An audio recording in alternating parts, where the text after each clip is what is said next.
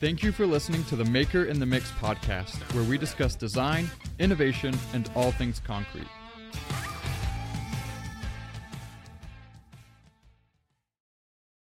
Morning, everybody. It's Good Friday, not Wednesday. Normally we record on Wednesdays, so you'll probably see this posted maybe later today if I get time, maybe over the weekend. But I had an install out of town on Wednesday. We're doing a big fireplace, hearth, and a powder room vanity, and templating for an outdoor kitchen with a cabana over a pool.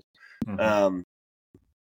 And it kind of is what's driving our topic this morning, because on site, I walked in. I'm just going to go ahead and tell the story, right? Well, hold on. Let me get a word in edgewise once in a while, too.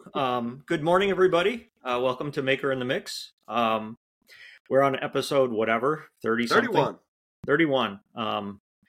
And post-Happy Halloween. I see you've got your little tiny bucket of Halloween candy there. Oh, listen, this is we've got 1, 2, 3, 4, 5 bags plus those buckets. Yeah. That are gonna magically disappear at some point. I have some extra. There were a lot of kids, actually. A lot that came through, which was really pleasantly surprising. We I'm went just going to donate whatever I left to the local fire department, because they give out candy at a parade. So. Yeah, we went downtown Canton. There were several thousand people downtown. All the businesses participate. My shop's cool. Too far. It's like it's in downtown, but it's the very beginning of downtown, and kind of like all of the stuff happens kind of in the center. So nobody was trick-or-treating down my way. So the family does a whole theme every year, so we participated. But yeah, and I'm curious to see what happens in this recording. But to me, Jeff's voice sounds about an octave low, and so I think it's his ears, because I sound normal. I don't know, man. I think maybe you made a deal with the devil last night. I just Here's a Halloween. Yeah, so this was truly a Halloween episode. It's episode 31. It's the end of Halloween. Yeah, that's great. There you go. It fits, even though it's November 3rd. Shh. Don't say anything. Also, I mean, class coming up. We've got Gosh, that's next week. Next Thursday, November 9th and 10th. So, if you want to snag one of the last couple spots, do that now. Don't wait till the last minute. Yeah. I've been teaching for so long. It's going on 20 years now, and it always amazes me. And there's lots of good reasons for this, but over the years, there have been a number of people that literally sign up at the last minute. I think one year we had somebody sign up the night before. And, it happens, right? Whatever, you're busy and you find time in your schedule. And it's like, wow, I couldn't operate that way. I need to have everything sorted out. I get to the airport 2 hours ahead of time, even if I don't need to, even if I'm just taking my carry-on, walking on the plane. It's like, I do not like to wait till the last minute for anything. I remember when Laura, my wife, and I were dating. We were long distance, and I would fly into either Asheville or Greenville, mostly Greenville, because Allegiant didn't have any good flights from Orlando to Asheville at the time that were with any regularity. And so I flew into Greenville, which a little bit further. I mean, from the house, it takes us about an hour and 15 to get to the Greenville airport. It takes 45 or a little less to get to the Asheville airport. So, definitely a difference there. But they're both tiny airports. Greenville's a tiny bit bigger now, but we would wait. And one time I got to the airport after visiting, and I think it was 25 minutes before my flight left. Yeah. I made it, but just barely. But no, usually I like to be early as well. That's a nail biter. It was very stressful. But yeah, so back to my story. A few months ago I templated, and I've got pictures of the template time. but it was a kind of a block structure. And going back, they had built the block structure before they asked me to do this. And so if this I had is the Earth. yeah, and if I had it to do over again, let me see if I can pull it up. If I had it to do over again, I'd tell them not to build a structure at all because I am not even touching it. So, yeah, here we go. So I template, and where is it going to tell me this is? So the point of our discussion this morning is communication as a broad label for everything, and we both have horror stories, but the point of this is to illustrate how important communication is and recognizing responsibility. So here's what I did. I like to record things for Jay, my shop manager. I don't know that I gave him a title, but he's my guy, right? But I like to record videos for him when I'm on site and he's not or whatever, right? So this is what I recorded the day I templated. Just so you know what we're doing, I've pulled our edges 1 inch off of the cinder block. We're going to make this 2 inches thick so that when it sits, we're going to sit like a ledger or something down here, maybe metal, I'm not sure, so that this sits 1 inch above those fire bricks. So make this 2 inches thick there, and we'll just hold this stand thickness there. It juts out from the wall right there, and that dives down to the floor, so I've got it held 1 inch off everywhere. So this goes down to the floor, and it'll be up there, so your overall thickness is 17 3/4. So it's a pretty tight fit. It wraps around and is trapped. Yeah, it's totally trapped on 4 sides. So that's what I had when I went to the site, right? Mm-hmm. And then when I got there yesterday, or day before yesterday, whenever it was, Wednesday,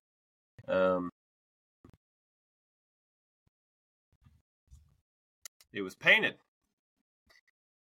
And I asked the guy, the GC, I was like, just so we're clear, that's just paint. And I wasn't looking at the pictures, which is on me, right? But I was like, did you add drywall to that, or is that just paint? Oh, no, we just painted it.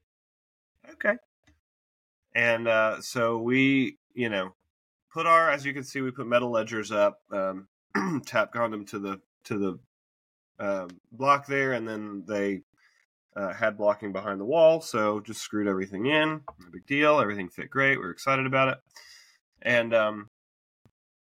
And I've got a picture of it installed. So we did actually get it installed. It was very dark by the time we did that, but so there it is in place. As you can see, completely wrecked the drywall there because they did add drywall. And it's one of those communication things. So I communicated to the homeowner, or not homeowner, the GC, hey, now that I've templated, this is done now until I'm here. You can't, add anything else. Oh yeah, I understand, no problem. And then when I got there, what I'm assuming happened is that, the drywallers were there. They added drywall. He wasn't thinking about it. Maybe once it got painted, he was like, oh, he must have templated after the drywall was there, right? Because it probably happened very shortly after. Mm-hmm. And that was like a couple of... I'm sure when you're building a house, there's 18,000 things on your mind. I mean, you can't keep track of what nail went into what's board. Right. I mean, they've got a ton of stuff going on. It's a big house. Former NFL player, cool guy. But anyway... and so it was a complete bear getting this thing in. We had very tight tolerances as it was, which I probably won't do again. Because as you could see on that picture, it didn't really, at the end of the day, it didn't really matter if I went 1 inch or 2 inches past the block. It would have looked more or less the same. So, had I to do it over again, I'd have given myself, 2 inches, or at least an inch on the inside of my concrete everywhere. So it would have been 1 3/4 inches bigger. And then I would have gone back and looked at my picture and seen, hey, that's actually dirt rock. You added drywall. We got to cut the drywall out, or else this thing's not going to fit. That would have been a much better scenario. I made that mistake of just blindly trusting that he remembered everything, and I want to be really clear. This is a fantastic builder. I have been more impressed with this builder than I have with basically any builder I've worked with before. When I got on site template, he had laminated instructions for me. This is the hole size for your faucet. This is where the faucet goes. This is the faucet model. Here's your overhang. We want it 1/8 past the reeds on the cabinetry. Here's the cabinet builder if you need his name. It was like detail central. Same thing when I got there to install, we had to template the outdoor kitchen because it wasn't ready yet. Mm-hmm. And same thing. He had instructions written on the top of the metal cabinetry. This is your overhang. We've left you 2.5 inches of inset because you're doing a 2-inch top. We've left you 2.5 inches in the stonework so you can slide in. Here's your grill center. Here's the grill model. Here's the specs. 9 yards, right? So this is a very meticulous builder. It could happen to anybody. I am not blaming the builder. Things happen. But in the end... The good thing about what turned out for you is the way you approach things. Okay, so you discovered while you're installing that a change happened in the job site. And there's a bunch of different ways you could have approached that. And you just went ahead and made it work. The piece fit. It didn't fit as well as you'd like, but it fit. Drywall can be fixed. Drywall is one of those things. It's not finished until the paint dries, right? So who cares? It got scratched. Little drywall mud. It's no big deal.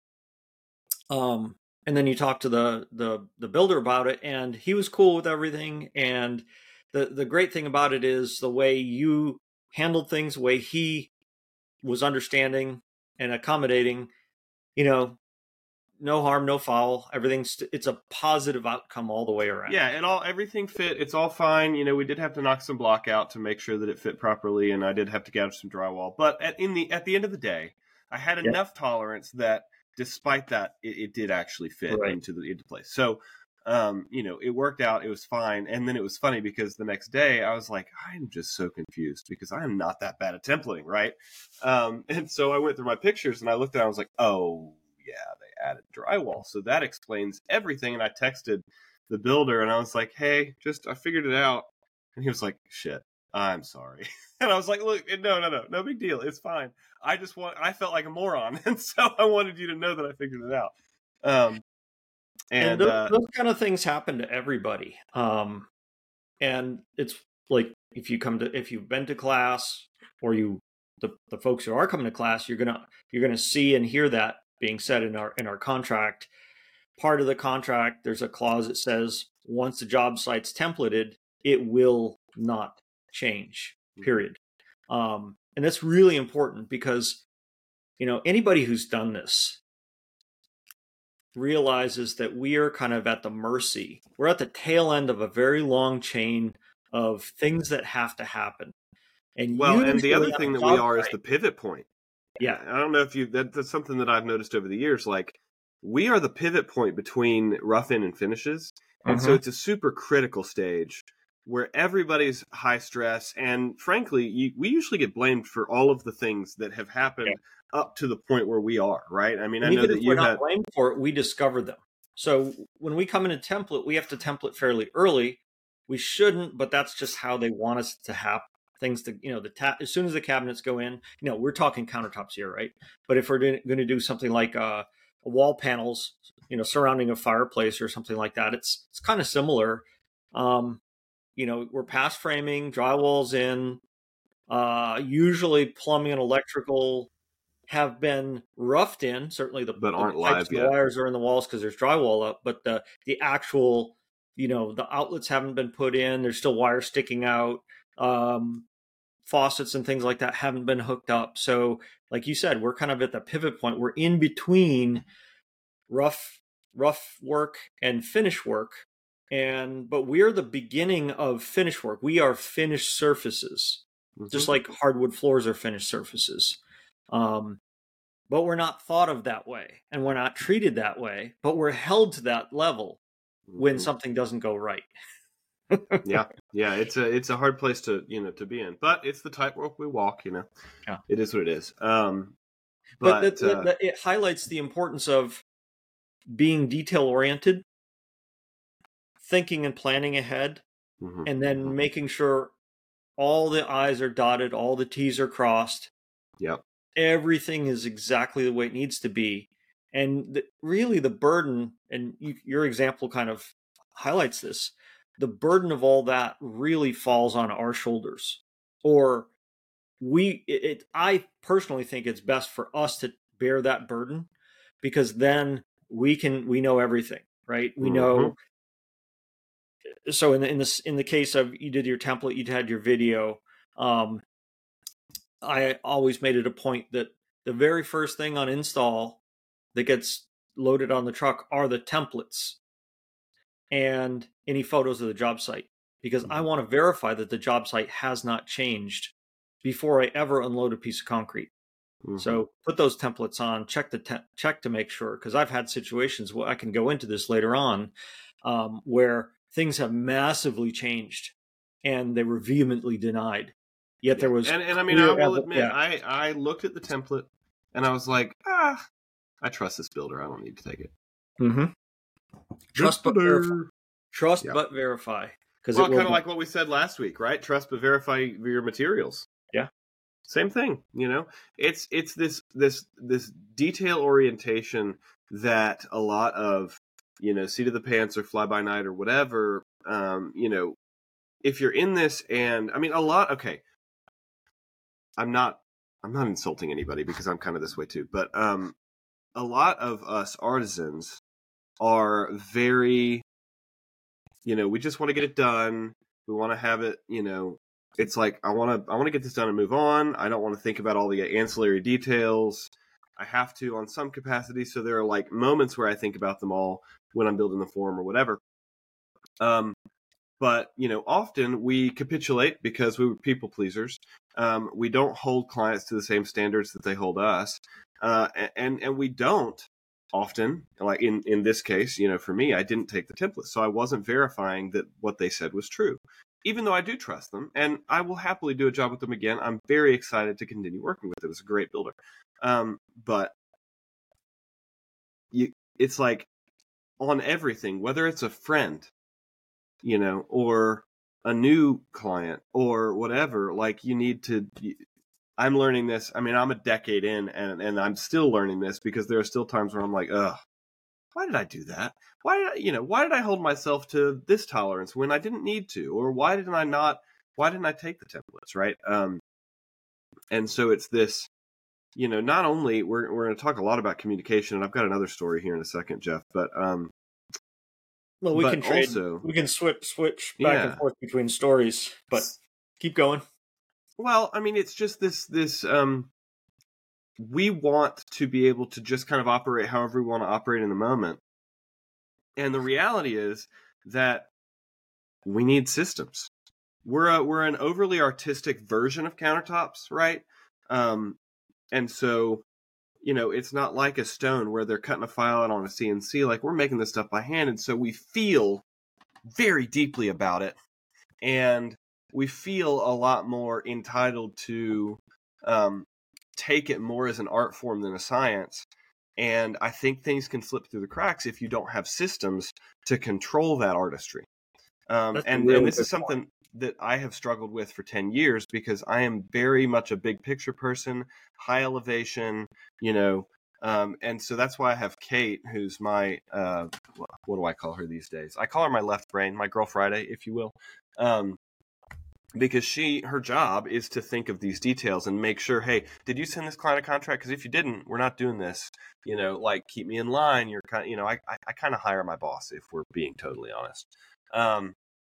And for me, that's super important to be held to the standards that I set for other people, because it's like, if you're not operating on a set of systems, there are going to be things that slip through the cracks that are going to be seen as your fault, but are very understandable.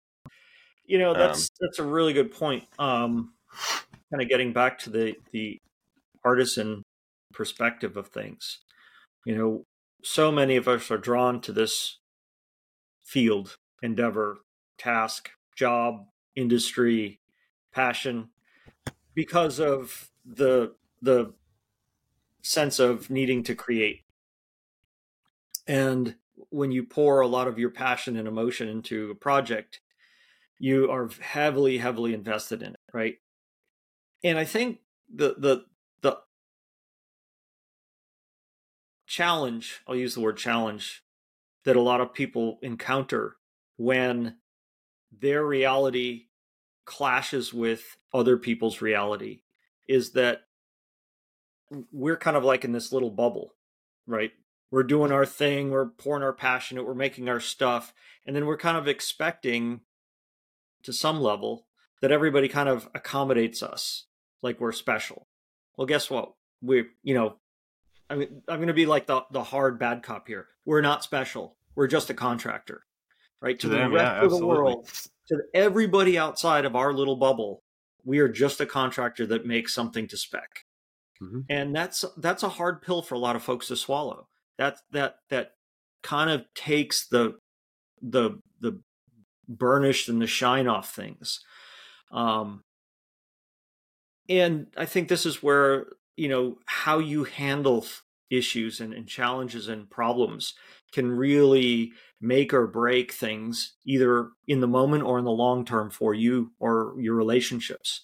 And to kind of like take on this example that you bravely gave is, it really comes down to assumptions. You said, well, he's a great builder, I trust him.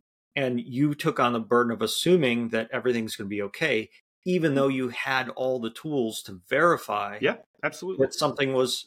So let's kind of explore that. So I'm not saying this is the right way, but this is perhaps an easier way to do it. You would have taken your templates, brought them in, pulled up the pictures, and just do a visual confirmation. Yeah, right? And it would have taken 3 minutes, and it would have saved us 3.5 hours. And you would have discovered, hey, the first clue was these are painted, they look different. Light bulb goes off, something's different. Yeah, and it's so funny because that light bulb did go off, and I'm like, it's not like you remembered exactly. So I did. Well, I didn't remember that it was Durock. I did not remember whether it was Durock or drywall. It was just painted. So I'm like, okay, was this painted? Yeah. Was this painted? And paint doesn't really change anything. So right. And so I'm like, but was anything else done? No. It's a fair assumption. And depending on your brain, that could either be like, oh, it's different, and then doesn't have a cascading effect in other people's brain. That would have been, hey, that's a light bulb goes off. That's a red flag. Something's different. I mean, for you, that's how your brain works. You'd have been like, hang on. No, it's slightly different. We're going to pull the picture up. I need to see this, right? And for me, I'm like, was it different? No. You confirm that? No? Okay, cool. We're fine. Whatever. It's an obligation of an educator to go, hey, these are the kinds of things that could happen. And my job is, ultimately, my students are my employers. They pay me to educate them. I can't make them think, but I can tell them what's important to think about. And this is where 20 years of experience doing this brings to bear, hey, there might be one time a year that this could happen, but it's that one time a year that you will pull your hair out over because you forgot to check, right? Or some detail happened where you made an assumption and it ultimately either cost you a couple extra hours of work and some, scratch drywall, or it could have been a broken piece. It could have been a complete redo. It could have been, you lost, they didn't pay you because things didn't work or something. It could go in many different directions. And so my job as an educator is in the documentation I provide, in the lessons that I teach, is you got to think about this. Mm-hmm. You got to think about every detail and treat every single job as if everything's messed up and you got to verify it, because 99% of the time it's going to be okay. But it's that 1% of the time that you're going to wish you did. Mm-hmm. And that's kind of at the heart of this is, we're not griping or anything like that. We're not blaming anything. It's not about blame. It's about getting into that mental headspace of getting your ducks in a row. We were talking about traveling, about, getting to the airport early and things like that. It's like when you're packing to go on vacation. Oh, geez, I forgot to pack my toothbrush or something stupid like that. Or I thought they'd have shampoo where I was going and they don't. And it's one of those things like, do you operate that way all the time? Is that something that happens consistently for you, or you make an assumption and you then discover that, oh, you have to scramble to make it work? Or if that happens, it's like no big deal, you just roll with the punches and go with it? Or are you somebody who like paranoid about, you have to think about everything, so you bring like 3 tubes of toothpaste because you don't want to run out, right? And you're only going for a weekend kind of thing.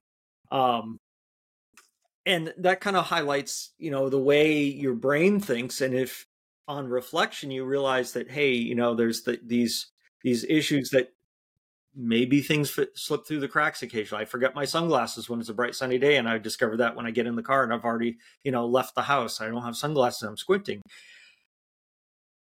That's where you need your Kate. That's where you need somebody to have these systems where you have checklists. Okay, do I have this? Do I have that? It's part of the procedures, and it takes all the artistic, creative fun out of things, because now you are just mechanically stepping through. Okay, I got this checklist. Did I pack my toothbrush? Do I have enough toothpaste? That kind of thing. But the reality is, as soon as you're interfacing with other trades, physical job sites that may or may not be changing, you have to do that. You have to do that every single time. And it's a pain in the butt. It's hard, but you kind of teach yourself to do that. And so kind of that's the moral of this story in a nutshell. And I'm going to stop, preaching about that. But it goes back to, again, furthering the topic here, communication, this, it applies within your own business. Mm-hmm. Because if I hadn't recorded that video, then that doesn't give Jay enough to go on to build the form, right? Absolutely. But then it goes to your clients too. In this example, I've got another example that happened to be yesterday. We had a funky day yesterday. It's kind of. I got an email from a client. We're doing a bunch of pavers, entryway pavers and stuff, and got the contract for this job in June, late June, but June nonetheless. And she had asked at that time for October to be her delivery. It's no problem. And in August, Kate went to the job site, took some samples, color samples, talked over the job. And and mind you, at that time, the scope was a lot bigger, actually. So the client, in the course of from August to October, the client changed the scope of work, the number of pavers, the locations, everything. I'm not exaggerating, probably 12 times. And so, it's just all over the place. And on September the 11th, I remember this because we dealt with it all yesterday. So on September the 11th, Kate emailed the client and said, hey, listen, I know you want to be in October, and your pavers are at the front of our queue right now. This is when they need to be fabricated. And if they are not fabricated next week, they will not be in October. It's just not going to happen. We've got a ton of going on. And literally, we needed a color selection. She hadn't given us one yet. And crickets. She literally, Kate was like, it's not happening if you don't get us a color selection immediately. I ended up giving her more samples on September the 18th. She did not make a selection, at least not in writing. She may have said, I don't know if she said it or not. I think she kind of was like between a few colors, right? But we didn't get an official selection. October the 9th, she emails me. Hey, when do I need to have that color selected? It's like a month ago? I told her I was like ASAP, right? At that point, it had been pushed because I'm like, look, I'll fit it on when I can fit it on, but And at that point, it was still semi-realistic. There was some, I could have pumped them out right then, because I just happened to have a little bit of space on the table. I was doing these bathtubs, which were not table forms, so my table was empty, despite I was, busy or whatever. And then yesterday, she emails me, she emailed Kate. Kate, I thought you were going to get me an install date, which she had selected a color, but a week later on October 15th, okay? I thought you were going to get me an install date. We were supposed to install in October, and that's now gone. She was all antsy and frustrated and not happy with us. And so Kate sent her an email and was like, well, listen, here's the chain of events, and here's why that timeline got messed up. She called Kate and just ripped her a new one, real mean, not kind, not understanding at all. Kate's a people pleaser, so she was all upset. She was like, "Can I just email her?" And I was like, "No, I will take care of it." And so I emailed her, and I said, "Look, Kate outlined the time of events. My responsibility is not to keep you at the top of the queue when you haven't communicated after we've given you clear expectations. I'll put them on as soon as I can. They're not going to be ready when you want them." And, was like, here's a screenshot of the text you sent me on October the 9th after you should have. We didn't hear from you for a month. Like, boom, boom, boom, boom, boom. Sorry. And then she emailed back yesterday and was like, I'm so sorry. There's a lot juggling. I'm a lot of balls in the air. I'm really sorry. Can you just let me know when they'll be? I'm so sorry. I'm like, yeah, sorry, But your lack of planning is not my emergency. Yeah, that whole chain of events of changing the scope so many times, major red flags, major red flags. Well, it's leading me to clients like this, and she's a nice lady, but clients like this are leading me to make a couple of business decisions coming in the new year. Yeah. So I'll let you know when that goes live. That's why it's so important to have a contract. And that was the beautiful thing is, we do have a really good contract, and my contract states all of those things. And I'm fairly vague about dates because, so much can change between template and fabrication, especially if, like we are, you're months out. I took measurements for this in August. And so, and we're not fabricating till October. Well, now November, and so a lot can change when you operate that way, and you've got 15 jobs booked out or whatever, and so you've got to ensure that you're making those communications, and my contract very clearly states, look, you've got a 10% deposit that gets you in the queue, provided you don't change anything, that keeps your spot. Mm-hmm. And then you've got a 40% that gets you up to a total of 50 when we're ready to, when we template or take field measurements in this case.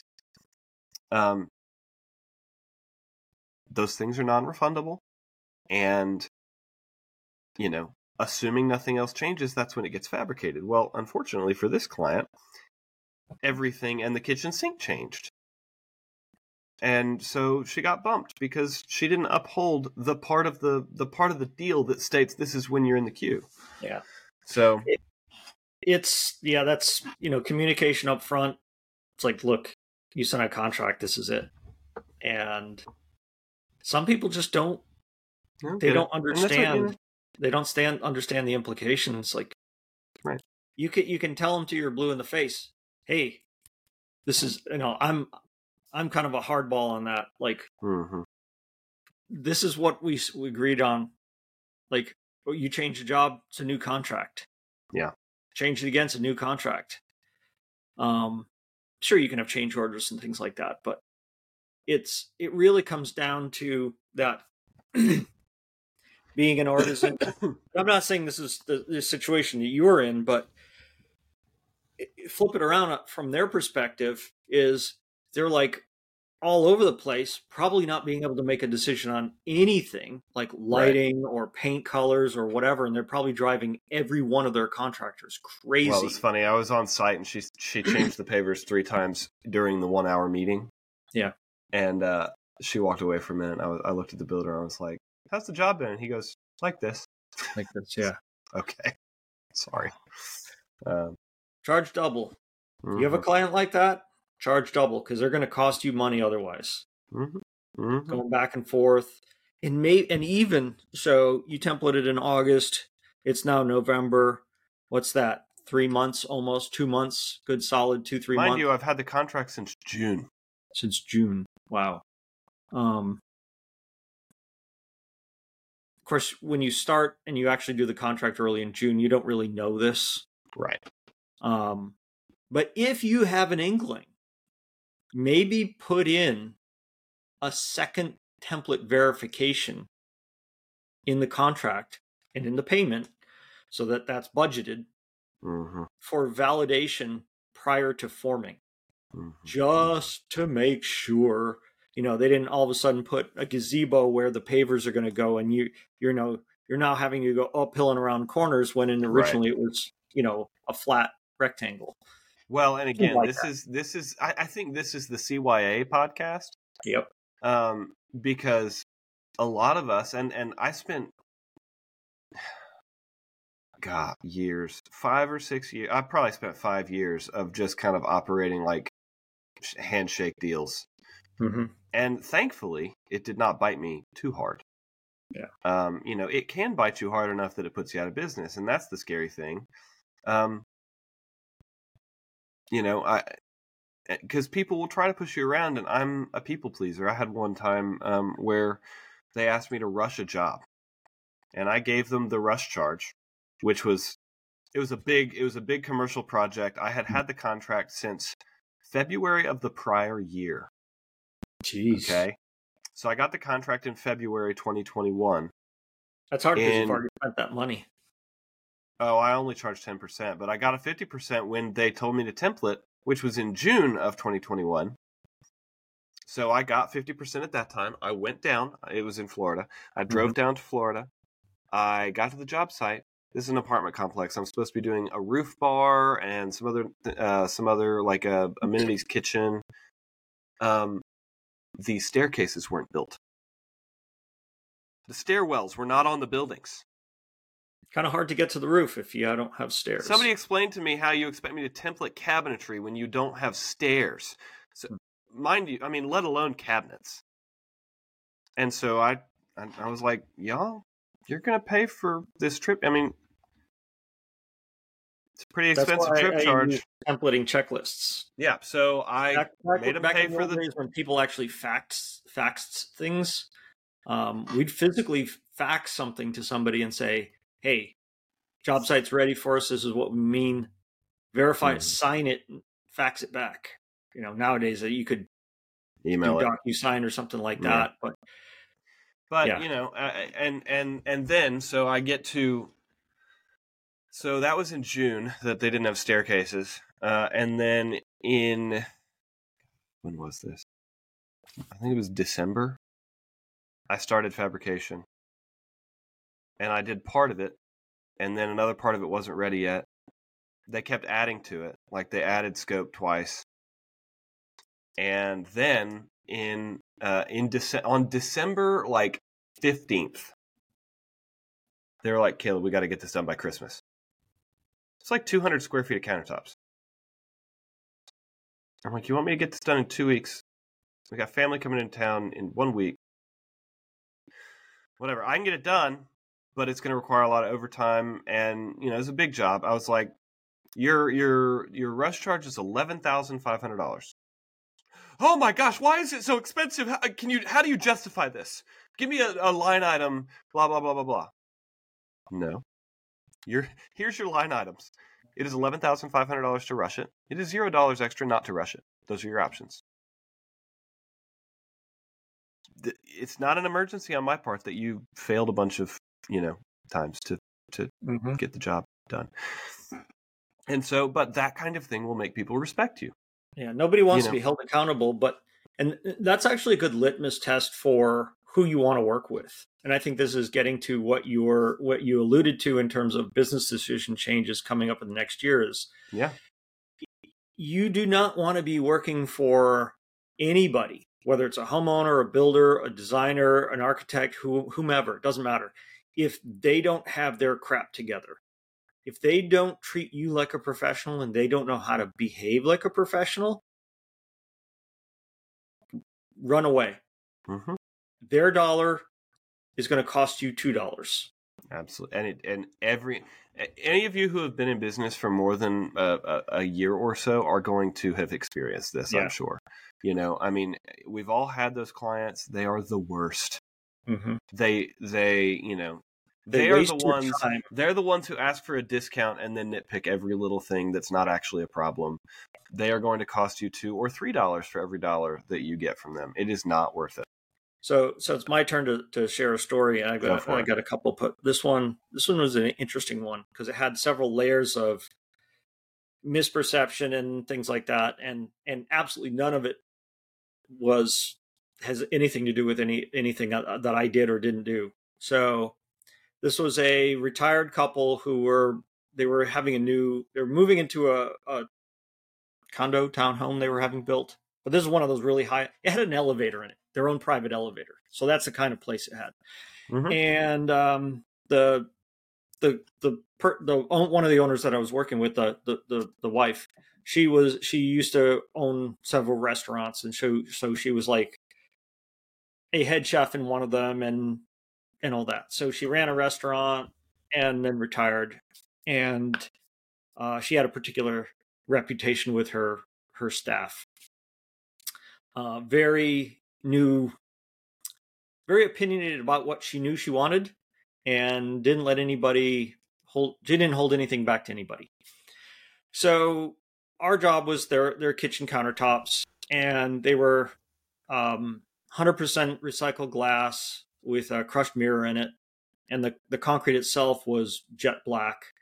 And she wanted some her cabinets were maple cabinets, shaker style maple cabinets with like this buttercream glaze. So it was like this really soft yellow where you could still see the wood through it. Very pretty. I thought it was very pretty. So she wanted some of that color in the countertops. And there I found a natural stone through a terrazzo supplier. Forget what it's called. This was probably close to 20 years ago. It was just natural yellow stone. So I used, I think, a #1 stone, which is pretty small, and just sprinkled a little bit of that in there. So it was just like hints of this yellow that tied it into the cabinets. And that's what she wanted. Lots of samples. She wanted this jet black mirror, recycled glass, exposed, very, very interesting, chunky glass, right? With this little bit. And then we also had, I called them industrial fossils. They were metal turnings from a lathe. When you drill holes in metal on a lathe, you get these long spirals that come off of it. And so I had a bunch of this stuff lying around, and I had done this in prior jobs, and she's like, I want some of those in there. So those were in the countertops too. Absolute beastly things to work with, very sharp, very eat your diamond pads alive, all that. But that's neither here nor there. So the countertops were great, all that template. Behind her sink she wanted concrete tiles, because the upper cabinets kind of stopped on either side. You can't see my hands, right? Yes, on either side of the sink. And you'll be able to in the recording. Don't worry. And then, it boxed in. So we made tiles that fit into this space behind the sink. So they're basically full height tiles. But she didn't want one panel. She wanted multiple squares set on a 45. So they're like diamond pattern. And we had laid them out so that it was on a diagonal, a whole tile high and a whole tile wide. So there are no partial tiles tip to tip. So we scaled everything so it fit perfectly. And then, of course, in the corners, there's going to be partial tiles, but the main field were whole. So it was like, on really high-end cars, they'll quilted, sort of a quilted pattern of sewing in the seats. It's like that, right? Mm-hmm. So that was the same concrete in the, very busy. But one of her hobbies was to collect old literal silverware, silver-plated silverware. Mm-hmm. And she would make wind chimes out of them and do stuff like that. So when she retired, one of her employees gave her some of these, found mismatched silverware things as sort of a party. It was sort of a joke, sort of a Parting gift. Parting gift. And the fork, so the spoons were all flattened because she used to do that, right? To make stuff, make wind chimes or whatever. She'd hammer the spoons flat, and the knife was the knife, right? But the fork, not only were the tines flattened, but forks have 4 tines. Well, 3 of the 4 tines were curled down, leaving one particular one straight. And because that was one of her favorite gestures to communicate with in the restaurant. Very, very professional. It was this finger, right? Yeah. Thumbs up? Yeah. Right. That one? Thumbs up. Yep. Thumbs up. Oh, and as we're talking, she had these in front of her and she laid them out in a pattern. And she says, I want the fork dead center, right there in the middle. Right there in the middle. So I can see it all the time. Okay, there you go. Took a picture of it. Now this is, in early 2000s, so these things didn't exist. Phones had cameras, but they were crap. So you had a separate real digital camera. That doesn't matter, right? So take a photo. Take photos of everything. That's part of this moral of the story is that. So this is just a tiny part of the story. We go away, make the stuff, and we come in to install. So back my truck up on the street, because park on the street, and then there's a sidewalk, and then a relatively short front yard leading to the front door to go in. And we noticed when we pulled up that there was a fair bit of construction debris in the yard. Mm-hmm. The front yard kind of had a swale. It went from the sidewalk, which was higher. It dropped down a couple feet and then came back up. I don't know why it did that, but that's how it was. It came up to the front yard, came up. So it was a very low hill to the front door. Now there's a big brick building, and the front door was about 3 feet off the ground, and there were no stairs built. So when we pulled up, we noticed, there's no stairs. We'll go down because the garage was like on a lower level behind the building. So it's like, fine, we'll just go through the garage. We'll have to carry these things up because the kitchen was on the second floor. Right. So from the garage, we would have had to carry the countertops up 2 stories instead of just 1. Fun. Well, we pulled down to the garage and they were still pouring the garage. Right. So this is communicating, even though the customer was somebody we were talking to, we are actually contracted with her contractor. Right. Who completely neglected to tell us that, because he picked the day to install. It's like, hey, we can pick any day. We can install any day this week. When do you want us to install? I want you on a Tuesday. Well, why don't we come in on a Monday before you were pouring the driveway? Because we can't carry countertops over fresh concrete that's still being floated. Oh, come on, Jeff. You're being too difficult. Yeah. So we scrabbled together a makeshift platform so that we could actually go through the front door. So that was fun. And to make things even more interesting, the masons were building a brick wall behind the sidewalk to kind of separate the public sidewalk from the private front yard. Well, they were building the sidewalk, this wall across our path. Now, there was going to be a gate, right? But they were kind of working in that area. So there were masons working right where we had to unload, and there was no other place to go. That was it. So that was interesting, kind of juggling. Hey, can we get through here? We're carrying this, and this is pre-GFRC, so these are very heavy. They're they weren't 2 inches thick, but man, solid, heavy concrete, close to 20 pounds a square foot, pretty heavy. Mm-hmm.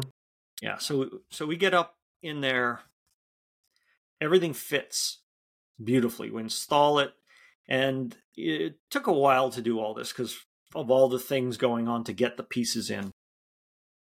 And as we are basically, the last thing we did was put these tiles in, and to be safe, I cast all the pieces oversized, and I brought my tile saw to the job site so I could cut everything to fit. So part of the process was making sure that, okay, we're fitting these in, and it's the height of the countertop. We wanted to make sure everything was perfect because they were so anal about it, getting everything exactly the way they wanted it. It's like, we can't leave anything for chance. We're just going to make everything a little oversized, trim it to fit. We have nice clean edges and everything fits. So we had thin set all the pieces up to the wall. So we're just treating them like regular tile.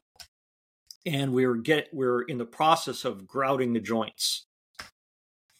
And they come in, husband and wife and the builder, and they're like, and this is like 7:00 at night. So it's been a long day. And they're like, oh, this looks so good. This looks so good. She hugging us and just everything.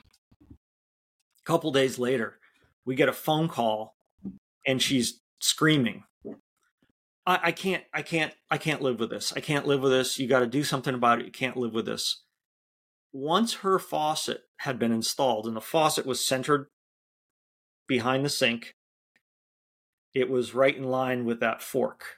And she's like, because it's the fork was centered, busy. which she asked for. It's what you asked for. You're like, well, can't you just cover it up with something? Like what? Spray paint? No. Well, can you just make new tiles? Sure. Well, when can you have that done? Well, we need to contract for this, and oh no, I'm not paying for that. It's like, well, then you're living with what you have. Well, I'm just going to paint the forks. Okay, cool, whatever. You know, it's your thing, but that's what you asked for, and you visually approved it in front of witnesses. You know, so it's like that miscommunication between the builder when we could go in. I've had other stories where we had to hurry up to install because the concrete truck to pave the driveway was on its way. Yeah, it's like, really? You don't think about that?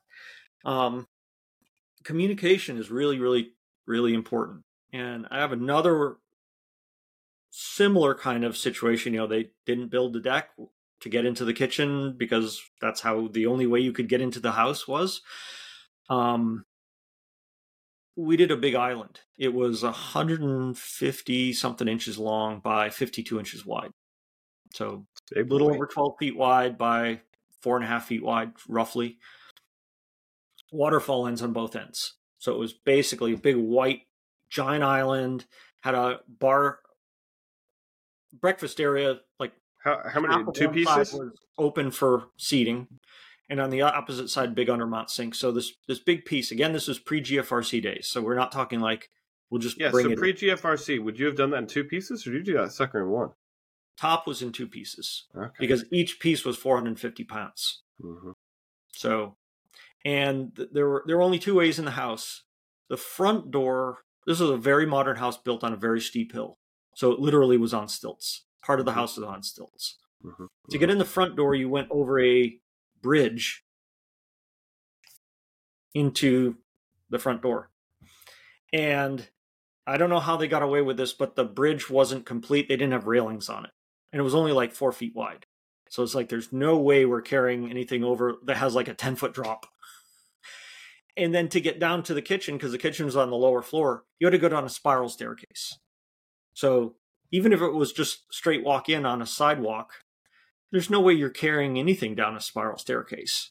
It's ridiculous. Somehow the builder didn't put 2 and 2 together. And it's like, oh yeah, just come through the front door. No. The other way was to, drive down the yet to be made driveway to get to so you had to go down the hill and turn to be parallel to the hill to get to where the deck was going to be built that you could walk into the kitchen. Well, the framing was up, but there was no decking on. neglected to tell us that when we came to install, because when we templated, the deck hadn't been built yet. And he's like, oh yeah, the deck's going to be done by the time well, it wasn't done. The framing was done, but there was no decking on it. So we had to go find some scrap plywood to actually have something to walk on. That all got sorted out.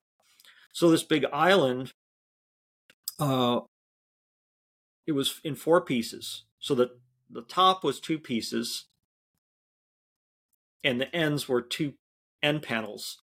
And the way they butted, the which is very common with waterfall ends, the vertical panel, I use my phone, and the concrete top sat on top of the end panel, as you would normally do it, but the surfaces were flush. There was no physical overhang that you could tuck in and have any adjustment. The end of the countertop was flush with the face of the panel. So tolerances are very tight on each end. So I had given myself 1/8 of an inch per panel as adjustment. That was my play over the whole thing. The base cabinets were these really high-end, very expensive gloss lacquer. They were dark gray gloss lacquer cabinets with no toe kicks. No toe kicks. And again, this is a very modern floor. There was no molding anywhere. All the drywall was crisp and tight. Came clean down to the floor. So there were no baseboards, no molding. There's no molding anywhere. And the floors were solid cherry. Wow. So when we did templating, the cherry floors had been installed, but they were unfinished. And the cabinets had been installed naturally. Mm-hmm. So we templated. And there were some red flags. My spidey senses were tingling. And I got a sense that the builder, because we were dealing with the builder, right? The homeowners hiring the builders who we contracted with. So the customer is the builder, even though the homeowner is driving the decisions. We're contracting and only communicating with the builder.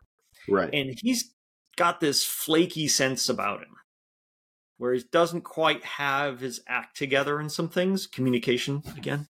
Mm-hmm. So during templating, under the cabinet, I put some pencil marks on the floor, right? Like literally just traced along the floor in some spots that were well going to be hidden, like you would never ever see it. Deep under the toe kicks, right along the cabinets. And then we left the countertops. We came to install, and this is when I had implemented the policy of, okay, we bring the templates in, because it's easier to bring in a 2-pound piece of template than a 450-pound piece of concrete to figure out if anything changed. Because when we got in and looked at the cabinets, what used to be a level cabinet now had a noticeable dip in the middle. So again, this is a whole run of cabinets that's 150 something inches long. I'm like, something's not right. So we got the templates, put the templates on, and we had marks on the undersides of the templates where the original edges of the cabinets lined up all the way around. And they weren't lining up anymore. They were about 1/2 an inch off. Too big. Cabinets grew by 1/2 an inch. So now they were not level anymore, and they were 1/2 an inch longer. So what does that tell you happened? They uninstalled and reinstalled the cabinets and added a filler plate. They uninstalled and reinstalled the cabinets. But added a filler joint of some kind. Well, filler strips are one-time use because they got broken, so they had to make a new one. And instead of copying what the original one was, they just used a different one. I had a 2-inch one. The old one was 1.5 inches. What difference does it make? Right? The reason they had to uninstall the cabinets is they forgot to hook up the HVAC vent that had, they had vented under the sink. The sink had a toe kick, but nothing else did. They forgot to hook that up. So the cabinets went in before the HVAC ductwork was done. Red flag number 1. Communication issue on their part. So the cabinet people had to come in, disassemble the cabinets when they put them back, they didn't put them back in the same spot on the floor. That's why my pencil marks didn't line up. And they changed some filler strips because I guess they got damaged taking them apart. And now the whole island was too long. Mm-hmm. And so we get in there and we're like, this is what I said to the builder. I said, we got an issue. And he said, nope, nothing changed. I said, well, this, and this show that it did. You know, it's not level anymore. How come that's the case? Right. And that's why, you know, I take photos of everything. I took photos of the marks on the floor. I took photos of the tops being level. I took photos of all the joints and filler strips in there, and a tape measure of the overall length, right? Just to be paranoid, because I've been bitten in the past. Mm-hmm. Like, well, how come this is different? Well, I don't know. What are you going to do about it? I said, I'm not going to do anything because these are not my countertops. These are yours. You need to realize you paid for what I just delivered. Mm-hmm. So no matter what, you own a couple 1,000 pounds of concrete. Now,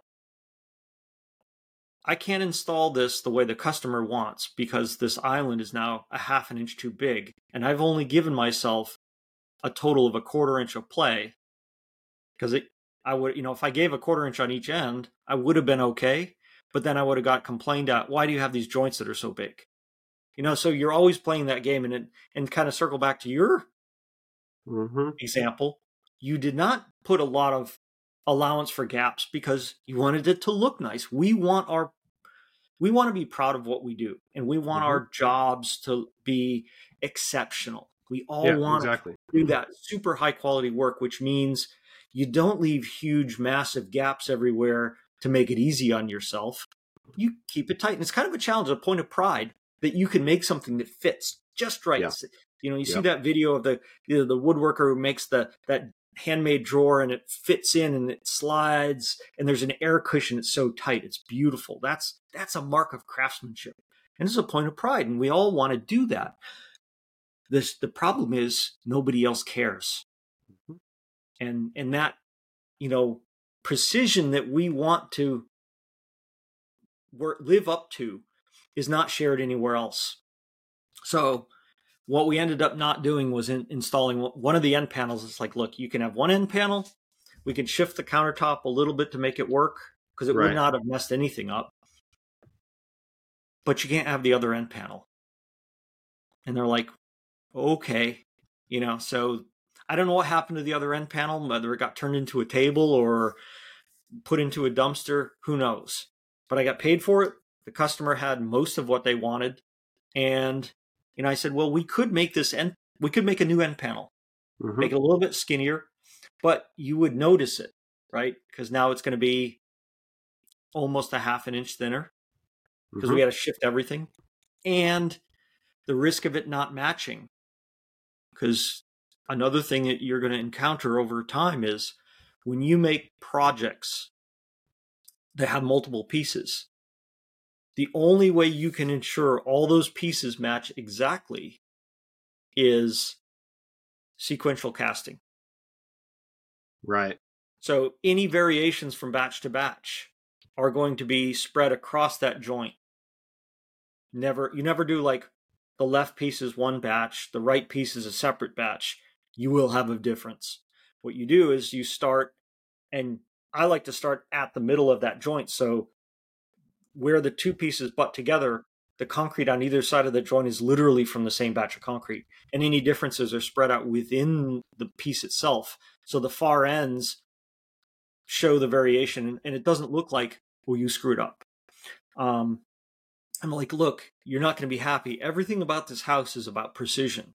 There's no molding. And the purpose of molding is to hide, you know, natural construction variations. Right. Well, when you have a house that has no molding, you can't do that. Right. Well, there's more horror stories that had to do with the floor finishers basically ruining the cherry floors. And when they came into sand, they scratched all the cabinets. That was a nightmare. It was a freaking nightmare. And it really came down to that builder not knowing how to handle a job of this precision. You know, sequencing things that be done. The floor should have been finished before the cabinets went in. The ductwork, all that. Checklist. Well, they're and not that goes fun. back to what we've been talking about, in your own business. Mhm. A lot of us, I mean, some of y'all may be builders, I'm not, but, we get trapped by this concept of, well, we assume everything's going to be fine because everybody's as professional as we think we are. Mhm. And A, that's not the case. And B, like I said earlier, I have very much been trapped by not following a set of procedures. And so we've gotten a lot better about that over the years. We are pretty adamant about, our contract has to be signed. We've got to be like, you're not even in the calendar until your contract's signed and you got a deposit. It's just not, you're not there. And I'm not going to give you a date until I have it cast. There are certain just kind of steps. Mhm. And, if there are delays, us or otherwise, 99% of the time, it's like, we're ready for you right now. And then you get there and you're like, you'll be ready No, in you're 2 not. months. And so, we communicate, like we reach out. Hey, are you ready yet?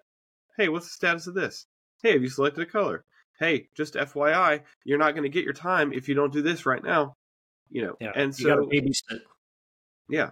And it's just one of those things that you got to learn to do, unfortunately, because no matter how high end a job you do, it all ends up being the same. I've worked in $30 million houses that this was an issue. I've worked in, builder grade houses where this was an issue. So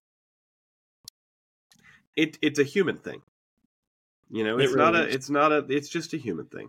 Nothing, good, bad, or indifferent about it. It's just something you got to deal with. And Stuff one of the falls ways through you the can cracks. deal with it is being an anal communicator. Mhm. And stick to So, your guns. Like, yeah. you never want to be not professional. Like, the more professional you are about things, you don't want to be a dick about, oh, the contract says this and blah blah blah. And you want to work with people and be It's more accommodating. matter of fact. Hey, this is what we agreed to. Yeah. This is what's happened. And that's another thing. Communication in writing. So Yeah. if you're texting, save a screenshot. If you're emailing, if you're calling, follow up with an email that talks about what you talked about. Because if it is not in writing, you cannot verify it later, and so you will get caught with pants down if I didn't have that picture from the job site, saying, hey, you actually did drywall, and here's why it didn't fit. Oh crap! It would have been my fault.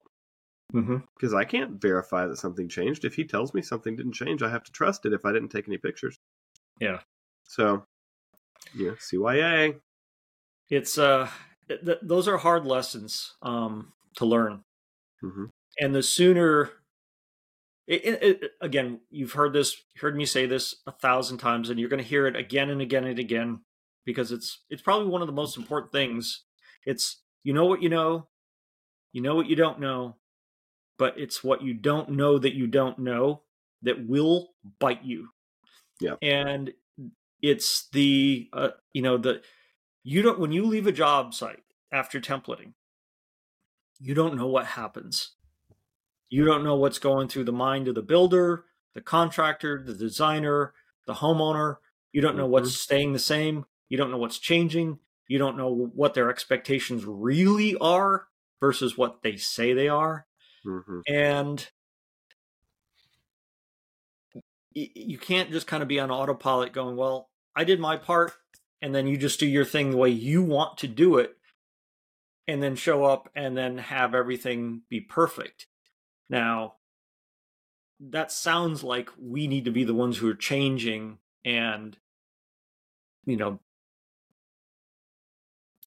being more accommodating. In other words, let people walk all over us. Well, there's a level of accommodation. I'm not saying that at all. What I'm saying is, I always operate under the assumption that what people say is not actually what they mean. Most people, I'm not going to call it lying, but they're going to say things to save face, whether they realize it or not. Most communication is not very clear and forthcoming.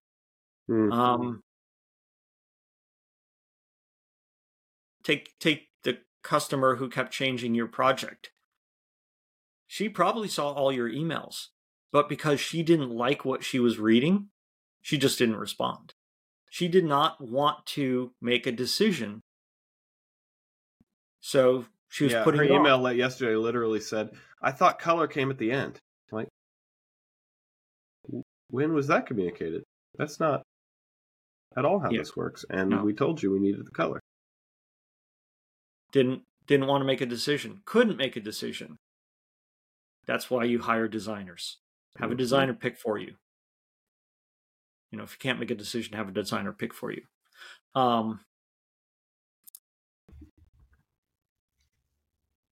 To kind of summarize things in terms of dealing with eliminating surprises on a job site, there's always going to be a little bit of a surprise. And nowadays with, phones that you can do video chat and you can take pictures and you can email so easily, there's no excuse. There's no reason to not have, hey, let's just do a video walkthrough. Now, you're not going to do that with every job, but if there's a big enough job or there's long enough delay, or you have this suspicion that something's going on, maybe you say, hey, look, Mr. Contractor, can I have like 5 minutes of your time? Can we just do a video walkthrough? Let me see the job site before I get there. Because if I have to get in my car to drive 3 hours or 6 hours to get there, and I discover that you're not ready and I have to drive home, guess what? You're getting charged for that. And that's in the contract, by the way, that I signed. So, templates. When you template, take photos. Your templates are part of the contract, whether you realize it or not. It's your tool and leverage. It is a record, a physical record of the state of the job site at that moment. The contract and your communication to the job site will not change, cannot change. If it does change, it's not your responsibility if things don't fit. Right. Then when you're, making things, you do your best job to make things fit the templates as precisely as possible. On install, before you ever install, you set the date. When you're setting the install date, it's like, okay, we need to verify that the job site, A, nothing's changed since templating. B, we need clear access to park and this, that, and the other thing. And you make all the arrangements so you make sure that, hey, the stairs are built. There's the path into the job site's clear. All those details that we've mentioned in the past. They're not pouring the driveway, right? If that does come up and like, oh crap, we had bad weather for a long time and the driveway had to be, we couldn't pour it when we thought we had to push it back. No problem. But let me know. We can reschedule and, I don't know, give it like 2 weeks or whatever to let the concrete cure. You shouldn't need that long, but whatever. Those kind of things. You can work things around and accommodate things, but to not know and show up and discover it at the last minute, now that's where things come to a sharp point. Now I've taken all the time to load up my truck or my trailer or whatever. I've got, I've scheduled this time. My schedule's busy too. When you're juggling, I don't know how many jobs you have going on at once. At one point I had like 12 different jobs going on at the same time. Kitchens this and bathrooms that and what all kinds of different things. There's no time in the day to like just, okay, we're going to drive out there and spend 3-4 hours and discover that, oh, we have to come back. We don't have time for that. So that level of communication of verifying before you do anything is super important. I went to a job site to template. They said they had a signed piece of paper saying they were ready for me to template. And I showed up and all the millwork for the whole house, all inside, was stacked on the cabinets. Two-story house, all the millwork. And, I'm like, I walked in, I said, I can't template. You're not ready. He says, sure, all you have to do is put it over there. A, not my job. B, not my millwork. What if I damage this? And who's paying for my time to move, whole hundreds and hundreds of linear feet of millwork, molding, and put it over there? It's going to be in the way for somebody else. You're not ready. So that's when I wasn't clear by what is ready. And so I then put a clause in my template in the contract and templating checklist that the cabinets will be free of all construction debris, millwork, anything. They are bare and ready for templating. They've been pre-leveled, they're pre-checked, everything. You kind of have to do that babysitting. That's the detail thing. I've said this in class too, is making this kind of concrete is not hard. And there are a lot of people that try to make it seem really easy. Sure, opening a bag of mix, adding some water, and pouring it into a mold, that's easy. But that's not the hard part. The hard part are the thousands of details that go into, is the sink physically going to fit in the cabinets? Is that fireplace surround finished or not finished? Are the stairs ready?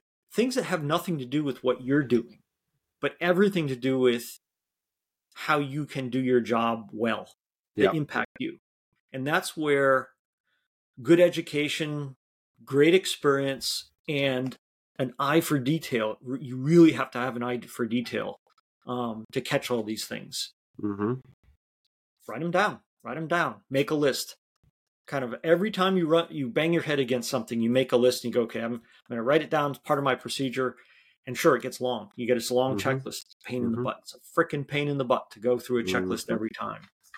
But you know what? It's worth it. It just gets easier every time when you do that. Easier every time. There's no headaches. And they're still going to happen. They're still going to happen.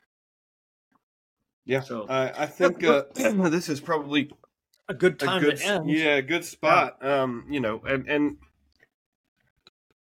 it really was. It's a cover your ass podcast.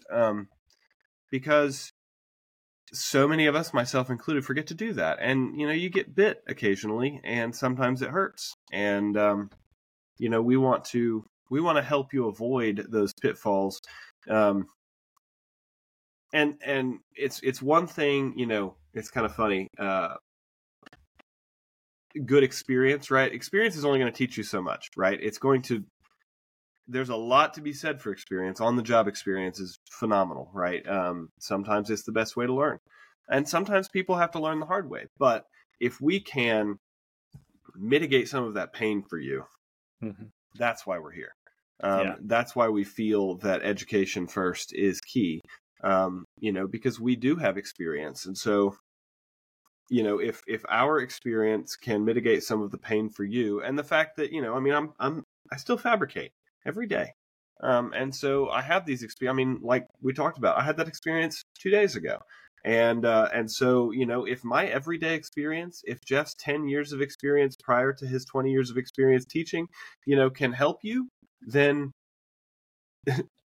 that's what we're here for. That's why we want to do this. So, we've got a class coming up next week. And like we said earlier, if you want to snag one of the couple spots remaining, get on it. And December 4th through 8th, that class is almost full as well. So, excited to have a bunch of people in the studio next week. And so that with that said, we probably won't podcast next week, right? Because Jeff will be traveling here, and it's also my wife's birthday on the 8th, so probably not. But look forward to chatting with y'all after the next class. And love to see you there. Looking forward to it. Thanks for joining us. Have a great one. Thanks for listening to the Maker in the Mix podcast. If you liked the content and want to hear more, please like and subscribe. Feel free to follow us on YouTube as well as Instagram, Facebook, and check out the website, www.concretecountertopinstitute.com. And of course, we'd love to see you at one of our upcoming classes. Tune in next week for more informative content. Thanks.